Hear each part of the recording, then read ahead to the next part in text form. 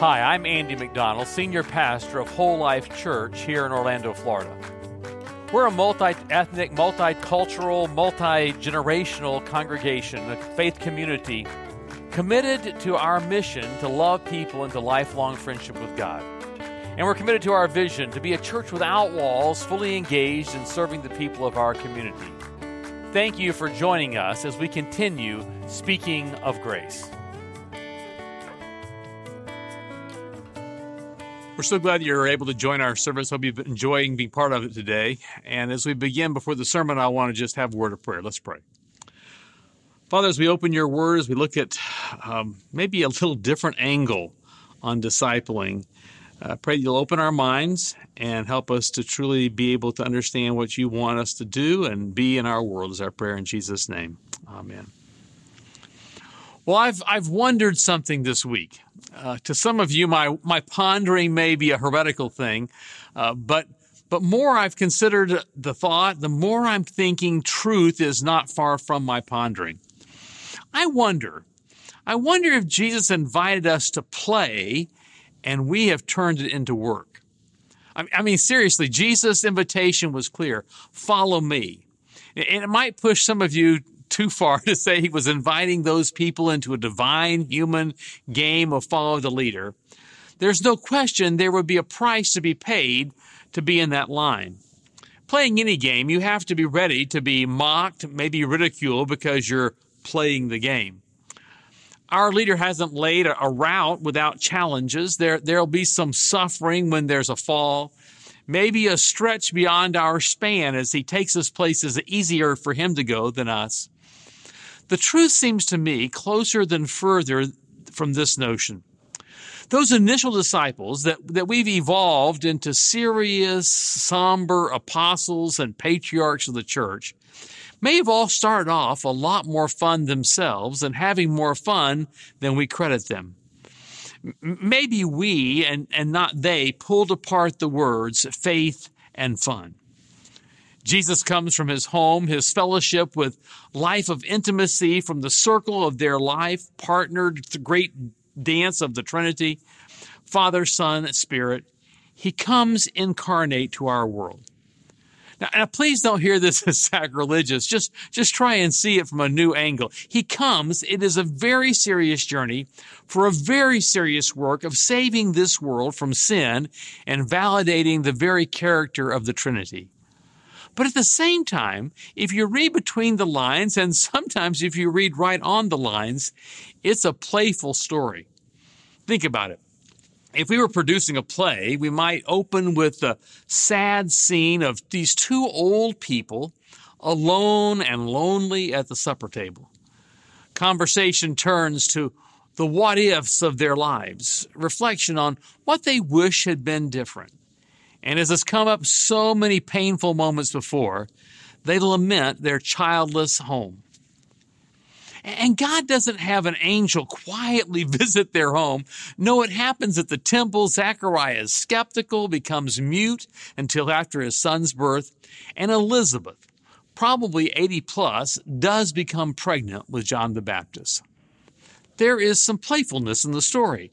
And then there's the young Mary and the visit of the angel. It's almost like you can see the Trinity giving the angel assignment and smiling, a little twinkle in their eye.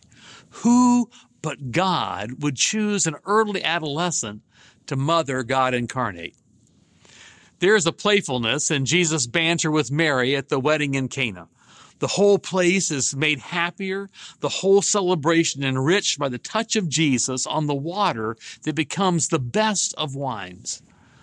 We don't have the stories of fun and play that I imagine were part of following Jesus. I was wondering, did none of the disciples or even Jesus ever sneak ahead of the crowd down the road, hide behind a rock, and jump out screaming to scare the group? All the times that they must have waded and crisscrossed the Jordan and other creeks, we have no stories of water splashing fights or anyone throwing mud. And they likely camped out a bit. I can't even imagine a camp out without anyone playing a practical joke. We don't have any record of that, a snake in a sleeping bag, a little something in the food. But what we do have is a record of Jesus' teaching. Eugene Peterson shares how powerful a play and playful a parable can be. Jesus' favorite speech form, the parable, was subversive. Parables sound absolutely ordinary. Casual stories about sowing seeds, meals and coins and sheep and bandits and victims, farmers and merchants. And they're wholly secular, the parables. Of the 40 or so parables recorded in the Gospels, only one has its setting in church, and only a couple of the parables mention the name God. As people heard Jesus tell these stories, they saw at once that they weren't about God, and so there was nothing in them threatening their own sovereignty. They relaxed in their defenses, and they walked away perplexed. They left Jesus wondering about what that story meant. The stories lodged in their imaginations. And then, like a time bomb, they would explode and their unprotected hearts. And an abyss opened up at their very feet. He was talking about God, and they had been invaded. Clarence Jordan talks about the parables as little Trojan horse stories. They look innocent, and you let them come into your life, and then the soldiers of truth jump out and take over. Read through the teachings of Jesus in the Gospels, and if you look, you'll see his words are filled with playfulness, irony, metaphor, and hyperbole.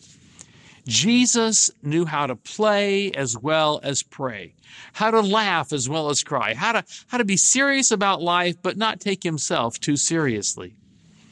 Jesus came to save us from our sins and to save us from becoming severe, unyielding, harsh, and terminally serious people. Mike Yaconelli, the founder of Youth Specialties, also pastored a little church in California. And he wrote about a phenomena familiar to all pastors. When people find out what you do as a pastor, they often are uncomfortable. They're not quite sure about how much fun and play is appropriate. Well, Yaconelli had 2 teenage boys living next door who knew he was a minister, and they kept their distance. They seldom waved. They wouldn't acknowledge him when they bumped into each other someplace. That is until one night in July. Mike and his wife were out sitting on their deck at their home about 10 o'clock in the evening. The 2 boys were playing basketball on their driveway with some friends. The friends had parked their truck on the lawn, opened the doors, turned up the music to full volume. Without their parents home to contend with, the basketball game was loud and boisterous. Boys ought to be out playing basketball on a hot summer night, Mike thought, but he decided to add a little life to the evening. He mentioned to his wife, July 4 was just 2 weeks ago, and she's like, well, I'm glad you're remembering that. No, he said, no, I have some fireworks left over, and that he felt like having some fun with the boys next door. He said, let's throw a couple of firecrackers over the fence and see what happens. And she looked at him sternly, are you serious? And he said, yes. And she said, okay, let's go. And the adventure began, his wife standing behind a tree while he walked along the fence line until he thought he was close enough. And he threw a firecracker over the wall, ran back to where his wife was, and waited. Nothing. No reaction. I mean, the boys couldn't even hardly hear a single firecracker because the music and the game were so loud. Undaunted, he crept a little closer this time with a whole string of firecrackers, lobbed them over the fence. Bang, bang, bang, bang, bang, bang, bang, bang, bang. The music stopped. The lights went out. The boys all yelled, what was that? And then they all ran into the house, returned a few minutes later, each with a flashlight. He says, we could hear them speculating on who the perpetrator was. They said, it must have been Jessica. That was their daughter. Oh, no, maybe it was Jonathan, the other next-door neighbor. Flashlights were bobbing as the boys headed to the fence to search the other side. Mike and his wife were hiding behind a tree a long ways from the search area when, without warning, a boy with a huge flashlight jumped up behind the fence and caught Mike and his wife by surprise. Mike says the look on his face was incredible. He stared for a few seconds trying to assimilate what he was seeing, and then he yelled to the others, oh my, it's the parents. He He said 10 minutes later, Mike's house was covered with toilet paper. He and his wife responded with water balloons. And Mike writes this, "My relationship with the neighborhood boys has never been the same. When we bump into each other, we laugh and joke and find conversation easy. The ministerial stereotype has been broken, and now we're friends because of some childlike playfulness." Maybe the hint that Jesus calls us to play and we turned it into work is in his insistence that unless we become like little children, we can never enter the kingdom. Little children who know how to play. What if our approach to discipleship lost some of its burdensomeness and became more playful? It's hard to step away from our adult seriousness about working. We've all read Philippians chapter 1, verse 12, and forgotten to read verse 13. Verse 12 says, "Therefore, my dear friends, as you've always obeyed, not only in my presence, but how much more in my absence, continue to work out your salvation with fear and trembling." If we just read verse 12, we don't realize whose work it really is. It looks like, feels, and sounds like our work. But when we include verse 13, it becomes clear, "For it is God who works in you to will and to act according to his good purpose." When we combine that with verse 6, we may be freed up to play, being confident of this, that he who began a good work in you will carry it on to completion until the day of Christ Jesus. Our walk, our life, our salvation, our discipling others is God's work in us. We become like little children helping our dad wash the car. The help of us toddlers isn't really much help at all, but the Father loves to have us in the way. I want to ask you, what is it about your own lifelong friendship with God that would attract anyone else to want to be a follower of Jesus? I mean, seriously, is there any qualitative difference in your life and the lives of your secular friends as we move through this pandemic? What about your being a follower of Jesus and a friend of God is, quotes, better than the non-follower, non-friend? Here's a concern for me and a concern I have for you. Do we make being a disciple and making disciples too arduous and demanding and laborious? I think too many Christians too often have made it something it wasn't meant to be. Because our enemy, the devil, knows how to keep us exhausted. Baxter Kruger imagines a memo in Screwtape Letters fashion. You know, Screwtape Letters, C.S. Lewis, where he has the devil giving counsel to his imps about how to deceive. He says this one's sent out by Diabolos again to all of his devilish underlings, which says this: "Whatever you do, make sure it works to blind human beings to their true identity. Let them pursue their notions of spirituality and talk about God, even about Jesus Christ if they must. Just don't let them see that Jesus Christ has laid hold of them and taken them to his Father. Don't let them see that he has drawn them in the circle and given them a place in the great dance. Keep them in the dark about their identity. When you confuse them about their true identity in Christ, they lose sight of their purpose. They lose sight of the meaning and dignity of their lives. Then you've got them. All you have to do then is to make the suggestion that what they seek here in this person, in this new job, in this promotion, this car, this money, this sexual adventure, like a marten to a gourd, they will run straight into idolatry." Listen, a disciple realizes their identity is not in their performance. Their identity is not in stopping the play and getting serious about work. It's not in their success as a diligent super disciple, nor is it in the number of disciples they make. Our identity is found in who is leading our game of follow the leader. Where we go, what we do, the fun we have is dependent on who is at the head of the line in our game of follow the leader.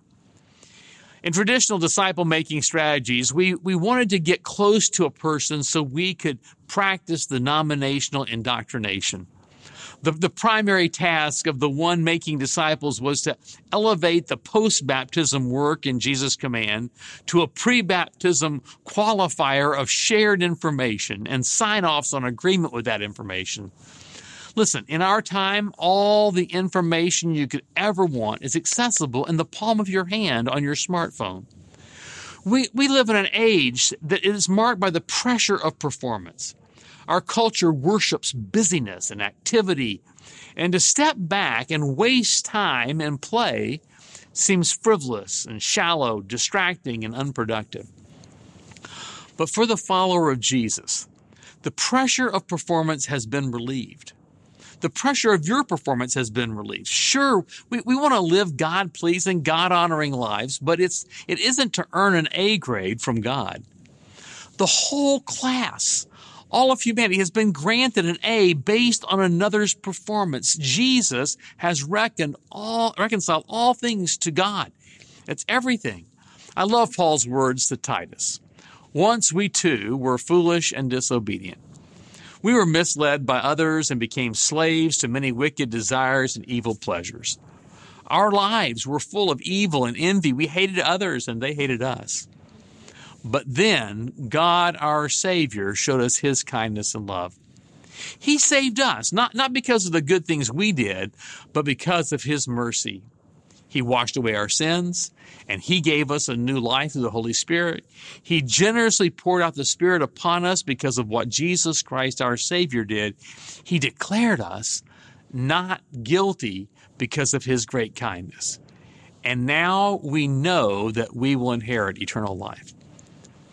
When you and I live our lives with that assurance, we can play people into the kingdom of God. I don't know how you're being a disciple or you're contemplating being a disciple of Jesus feels. And so I want you to hear how Jesus describes how it should be. He said, "Are you tired? Are you worn out? Burned out on religion? Come to me. Get away with me and you'll recover your life. I'll show you how to take a real rest. Walk with me, work with me, watch how I do it. Learn the unforced rhythms of grace." Wow, there it is. Learn the unforced rhythms of grace. I won't lay anything heavy or ill-fitting on you. Keep company with me, and you'll learn to live freely and lightly. God is the author of your salvation. He delivers us. He makes us His. Our identity is not in our performance, and in response, our song is one of hallelujah, pure gratitude for all He has done. Hi, this is Randy McGray, podcast producer and host here at Whole Life Church. Loving people into a lifelong friendship with God is our mission at the Whole Life Church, and our podcasts, Speaking of Grace and its companion, 15 with Andy, Randy, and Jeff, are designed to help facilitate conversations that help us grow together in that pursuit. Now that you've heard the message for this week, don't forget to check out the Whole Life takeaways for this message. Swipe up in today's show notes and join the conversation. Speaking of conversations, each Wednesday morning we take a closer look at the week's message. That's right, the one you just listened to. We discuss practical ways to apply spiritual lessons and ask honest questions about the issues we face as Christians, all focused through the lens of grace. Your voice is a welcomed addition to that conversation.